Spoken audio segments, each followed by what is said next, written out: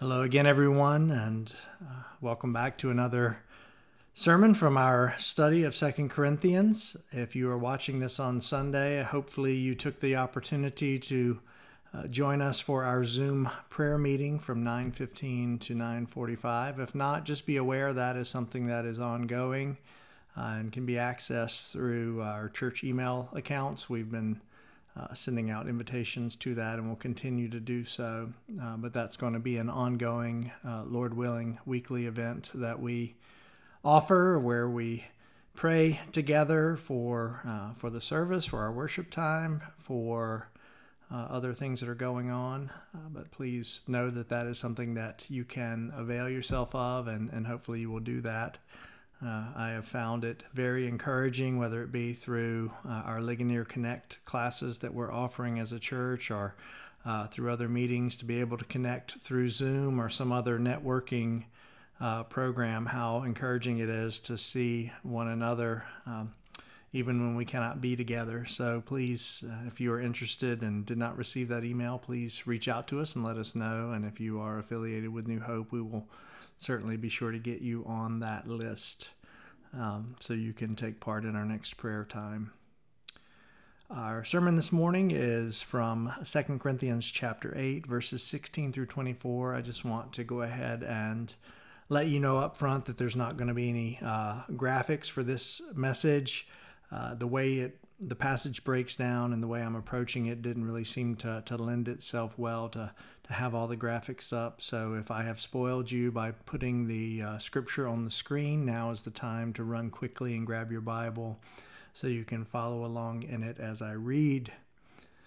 Again, just want to let you know, church family, that we are praying for you, and again remind you that if you have any needs or concerns that arise, please reach out to us. We want to be faithful as a church, to be caring well for one another, to continue to pray for one another well, and to support in other ways. So please don't hesitate to reach out.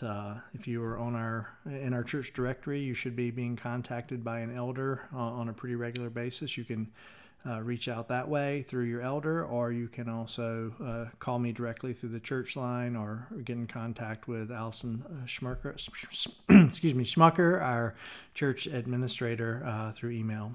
So please encourage you to do that. 2 Corinthians chapter 8, verses 16 through 24. Please follow along as I read. But thanks be to God, who put into the heart of Titus the same earnest care I have for you. For he not only accepted our appeal, but being himself very earnest, he is going to you of his own accord. With him we are sending the brother who is famous among all the churches for his preaching of the gospel. And not only that, but he has been appointed by the churches to travel with us as we carry out this act of grace that is being ministered by us for the glory of the Lord himself, and to show our goodwill. We take this course so that no one should blame us about this generous gift that is being administered by us. For we aim at what is honorable, not only in the Lord's sight, but also in the sight of man. And with them we are sending our brother, whom we have often tested and found earnest in many matters, but who is now more earnest than ever because of his great confidence in you. As for Titus, he is my partner and fellow worker for your benefit. And as for our brothers, they are messengers of the churches, the glory of Christ. So give proof before the churches of your love and of our boasting about you to these men. Let's pray together. Lord, we commit this time in your word to you. Lord, whenever it is viewed, Lord, I pray that your Spirit would be at work amongst those who listen to your word proclaimed. Lord, I ask for your help, as always, in the preaching of your word, Lord, for clarity of thought and clearness of speech. Lord, I pray for all who will hear, Lord, for believers, that they would be built up and strengthened in their faith, and Lord, for non-believers, that you would open their eyes to the truth of your gospel, and draw them into saving faith, Lord, that they would experience your mercy and kindness to them through Christ Jesus our Lord, in whose name we pray. Amen. Now, if you've read much of the Bible, you know that God has a lot to say about money in the Bible. We've seen it already in our study of 2 Corinthians, that when money is used properly, it can be a very good tool that is used to honor God and care for his people. Now, elsewhere in the Bible, we find warnings about money. Listen to Paul's words to Timothy in 1 Timothy chapter 6, verses 9 and 10. Paul writes, "But those who desire to be rich fall into temptation, into a snare, into many senseless and harmful desires that plunge people into ruin and destruction. For the love of money is a root of all kinds of evils. It is through this craving that some have wandered away from the faith and have pierced themselves with many pangs." We've learned that when we love God, money is an avenue through which we can express our faith and our desire to worship him well. But when we love money, we are in a danger of making a shipwreck of our faith and the faith of others. Now, I'm going to begin on a rather somber note by reflecting on one of the scandals that I remember from my teenage years as it relates to Christianity, because I believe it illustrates the verses from 1 Timothy perfectly. Now, if you're over the age of 45, you've likely heard the name Jim Bakker. Back in the 80s, Jim and his wife Tammy Faye were well known in certain Christian circles for their ministry called PTL. PTL. It stood for Praise the Lord. They built a multi-million-dollar empire and a compound outside of Charlotte, North Carolina, that even included a theme park that was known as Heritage USA. And it was the theme park was actually so large it rivaled the Disney theme parks in size at that time.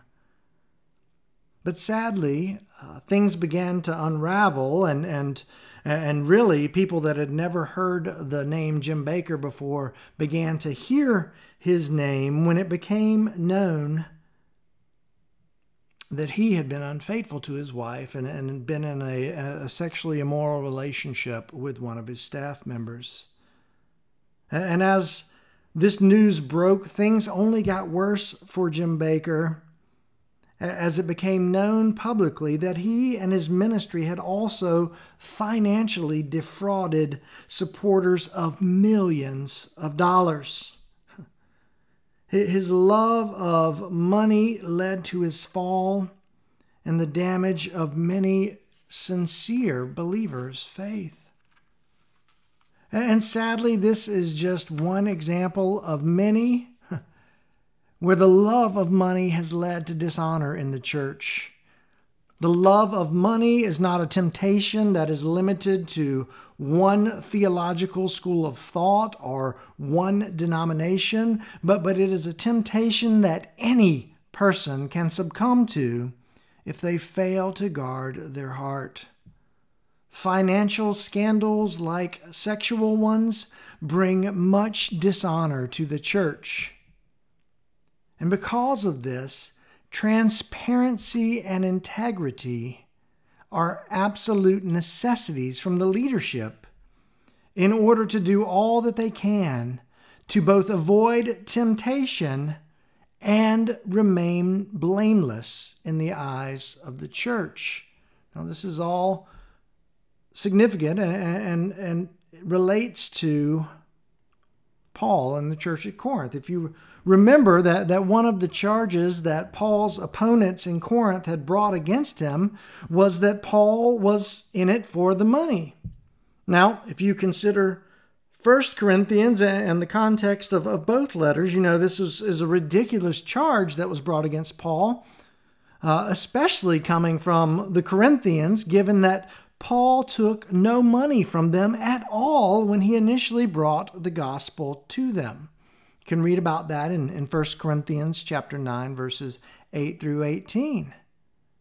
He did not want to take money from them. He didn't want that to be a stumbling block to the gospel, because culturally it was expected that philosophers who traveled from town to town, that they would go into the public square and they would speak with the hope that people would give them money. And so Paul did not want to be lumped in with these traveling Greek philosophers. And so he worked and met his own needs, even as he sought to minister in Corinth, preaching the gospel. So for them to bring this charge, when you think about it, really is a silly charge to bring against him. Paul had taken careful precautions to guard against being charged with any form of financial impropriety. And we see in today's passage that he does the same thing as it relates to this offering that was taken to help the poor saints in Jerusalem. In 2 Corinthians chapter 8, verses 16 through 24, Paul describes the character of those who had been entrusted with collecting and delivering the offering for the poor saints in Jerusalem. And I would say that the key verse in summarizing this section of 2 Corinthians chapter 8 is found in verse 21. And honestly, brothers and sisters, I think this should become a guiding principle in our lives as well. Paul writes, "For we aim at what is honorable, not only in the Lord's sight, but also in the sight of man." Now, listen, when God's word defines what is honorable, we will not go wrong if we apply this principle to how we live. Now, that word honorable simply means that which is good or fitting, the things that are important. It can even be translated beautiful. So if we aim to do what is beautiful in the Lord's sight and in the sight of man, then we will do fine as it relates to our testimony in this lost world. So what is honorable in the case of the collection for the poor in Jerusalem? Well, it's pretty simple. We see it here in these verses. The selection of 3 qualified men to collect in Corinth and to deliver both the Macedonian and the Corinthian offerings to Jerusalem. And so what we want to do today is consider the character of the 3 men who were chosen for this work. First of all, we see a name that we recognize, and that's Titus. And we see him in verses 16 and 17, and then again in verse 23. Now, we've already seen that Titus was no stranger to the Corinthians. He had been the one to deliver the severe letter from Paul, and then he stayed with the Corinthians and had returned with the letter that we call 2 Corinthians, which we're studying now. And in his time in Corinth, Titus had developed a sincere love and affection for the Corinthians. Paul states in these verses that Titus shares the same earnest care that he, Paul, has for them, and that Titus is very earnest and is going to the Corinthians of his own accord. These are important statements about Titus and his motives. The Greek word that's translated earnest means to be eager or diligent. His desire to serve them was sincere and strong. He wanted to be faithful. We know that his service is also voluntary. He was going to Corinth of his own accord, Paul writes. In other words, he chose to go of his own free will. Now, Titus is listed first and is the only one of the named one of the 3 men of this list. And in the choice of Titus, we see the importance of, first of all, being trustworthy. Paul had already sent Titus to minister in Corinth before. We see the importance that Titus was known by the people. We see the importance of Titus being eager to serve and his willingness to serve. And all of these are ways that to be honorable in God's sight and before men in handling the church's offering. Titus was a great example. In verses 18 and 19, we move on to the second brother on the list. We see in verse 18 that this is the brother who was famous among all the churches for his preaching of the gospel. That's quite the introduction, is it not? This brother was zealous for the gospel. While there is much speculation as to the identity of this famous preacher, some thought that it was even Luke who wrote the Gospel of Luke in the book of Acts. The reality is that we do not need to know. He was known for what was important. He was known for his zeal for the gospel. His praise in the gospel would be the literal translation of that phrase in the Greek. And by preacher, I think we also need to think in terms of evangelism as well. This was a brother that was known for proclaiming the gospel. And honestly, if we are to be known at all, you can't get much better than that, to be known for your faithfulness to the gospel. This is someone who would have been known to the Corinthians by his reputation, but he's not someone who was part of Paul's inner circle of companions who traveled with him and ministered regularly with him. No, this was someone who, it tells us, was appointed by the churches to travel with them. The famous brother was sent by the churches in Macedonia as their representative, and this provided an additional level of accountability as it related to the offering and the delivering of the offering. Titus was Paul's guy. Paul had mentored him, so it could be argued by some that the money could still be misused in some way, but adding the additional brother from outside Paul's circle makes the group more transparent. In the famous brother, we see the importance of the church's role in choosing those entrusted with this type of ministry. Remember, the poor Macedonians had given generously, and by virtue of being a church, they had the authority to choose who traveled with Paul as their representative. It was their call. And in addition to the famous brother, we also see that the churches also chose to send along a lesser-known man who we will call the earnest brother or the eager brother. We see him in verse 22.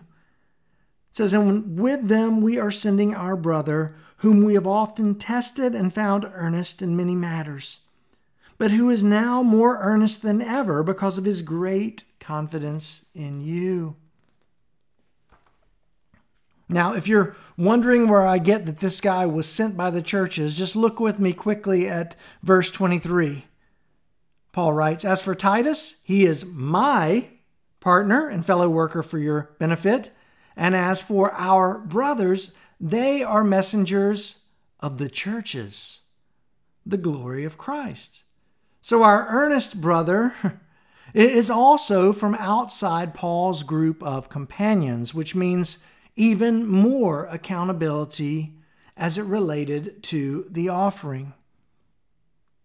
But this is not all. In addition to being earnest or eager about the work, this brother had also been tested. He was a man of excellent character, diligent in the work of the church, and faithful in his service to others. And this brings about another very important point, brothers and sisters. Character is key in dealing with financial matters, because at some point, whether for good reasons or due to ill will, someone inevitably will call into question the way the church's resources are being used. And whether these questions are warranted, they're good, or not, the character of those entrusted to steward God's resources must be solid. They must have integrity. They must be trustworthy. Now think about it. I imagine that many financial scandals could be avoided if churches and boards chose leadership on the basis of character over personality or accomplishments. The Bible's clear on this. If you look in the book of Titus and the book of 1 Timothy, you see clearly that those who lead in the church, those who serve as elders, the shepherds of the church, everything listed with the exception of the ability to teach is a character issue. And so character must be important to us, brothers and sisters, not just in those who we choose as a body to lead and serve us, but also we should be known for our character as well, whether we're in positions of leadership within the church or not. If we are aiming to do everything in an honorable way in the sight of God and man, then our character matters as well. We need to guard our lives because how we live, how we handle the resources that God has given us, how we care for one another, affects those inside the faith, their view of who God is and His church, but it also affects those outside the church as well. Back in the 80s, the scandal I'd mentioned earlier with the Bakkers, Jim Bakker became a punchline for many non-believers because of his infidelity and greed. It was a black eye on the gospel, even though much of what he taught and proclaimed was unsound to begin with. The unbelievers didn't know the difference. They lump us all together. And so it is imperative as the body of Christ that we are known for our character. Now in verse 24, Paul encourages the Corinthians to give generously because of the character of those entrusted with this task. But again, these aren't just character qualities for leaders. These are character qualities for all believers. We should all strive to serve God and His church with diligence. We should do so of our own free will. We should serve under the authority of our local congregation. We should choose those in leadership who have had their character tested and are eager in their love for God and in their love for others as well. I feel a message like this, with a message like this, I should close by pointing out ways in which New Hope seeks to be transparent and faithful before our members and those who are affiliated with the church. Way back on August 1st, 2010, I preached my first sermon at New Hope, and that marked the beginning of the ministry there that has lasted up to this point. And one of the things that we have sought to do, not just myself, but the leadership of the church, is to always be sure that we are financially transparent before the congregation. That means that anyone who is a member at any point can ask to see our financial records, what we are spending money on, how the giving is going, all of those things.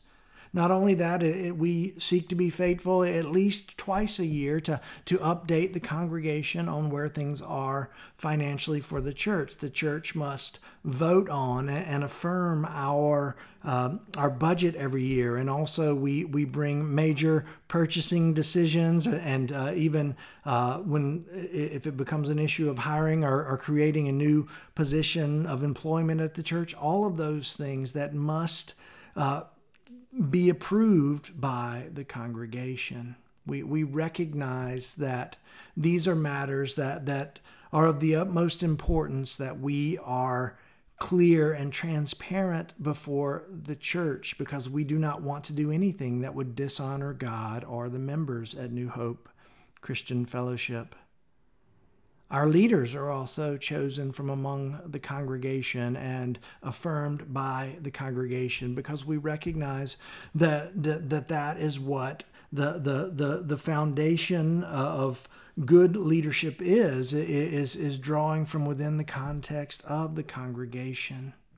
We don't, other than a pastor who is paid in order to be able to set his time aside to preach and teach the Word of God, our other elders are all from within the context of the church, the membership of the church, and that will remain to be the case. We recognize that the membership should know what's going on, and it is our goal to make sure that always remains the case. We also encourage our members to come faithfully with any questions or concerns that they have, because we recognize that only God's Word is infallible.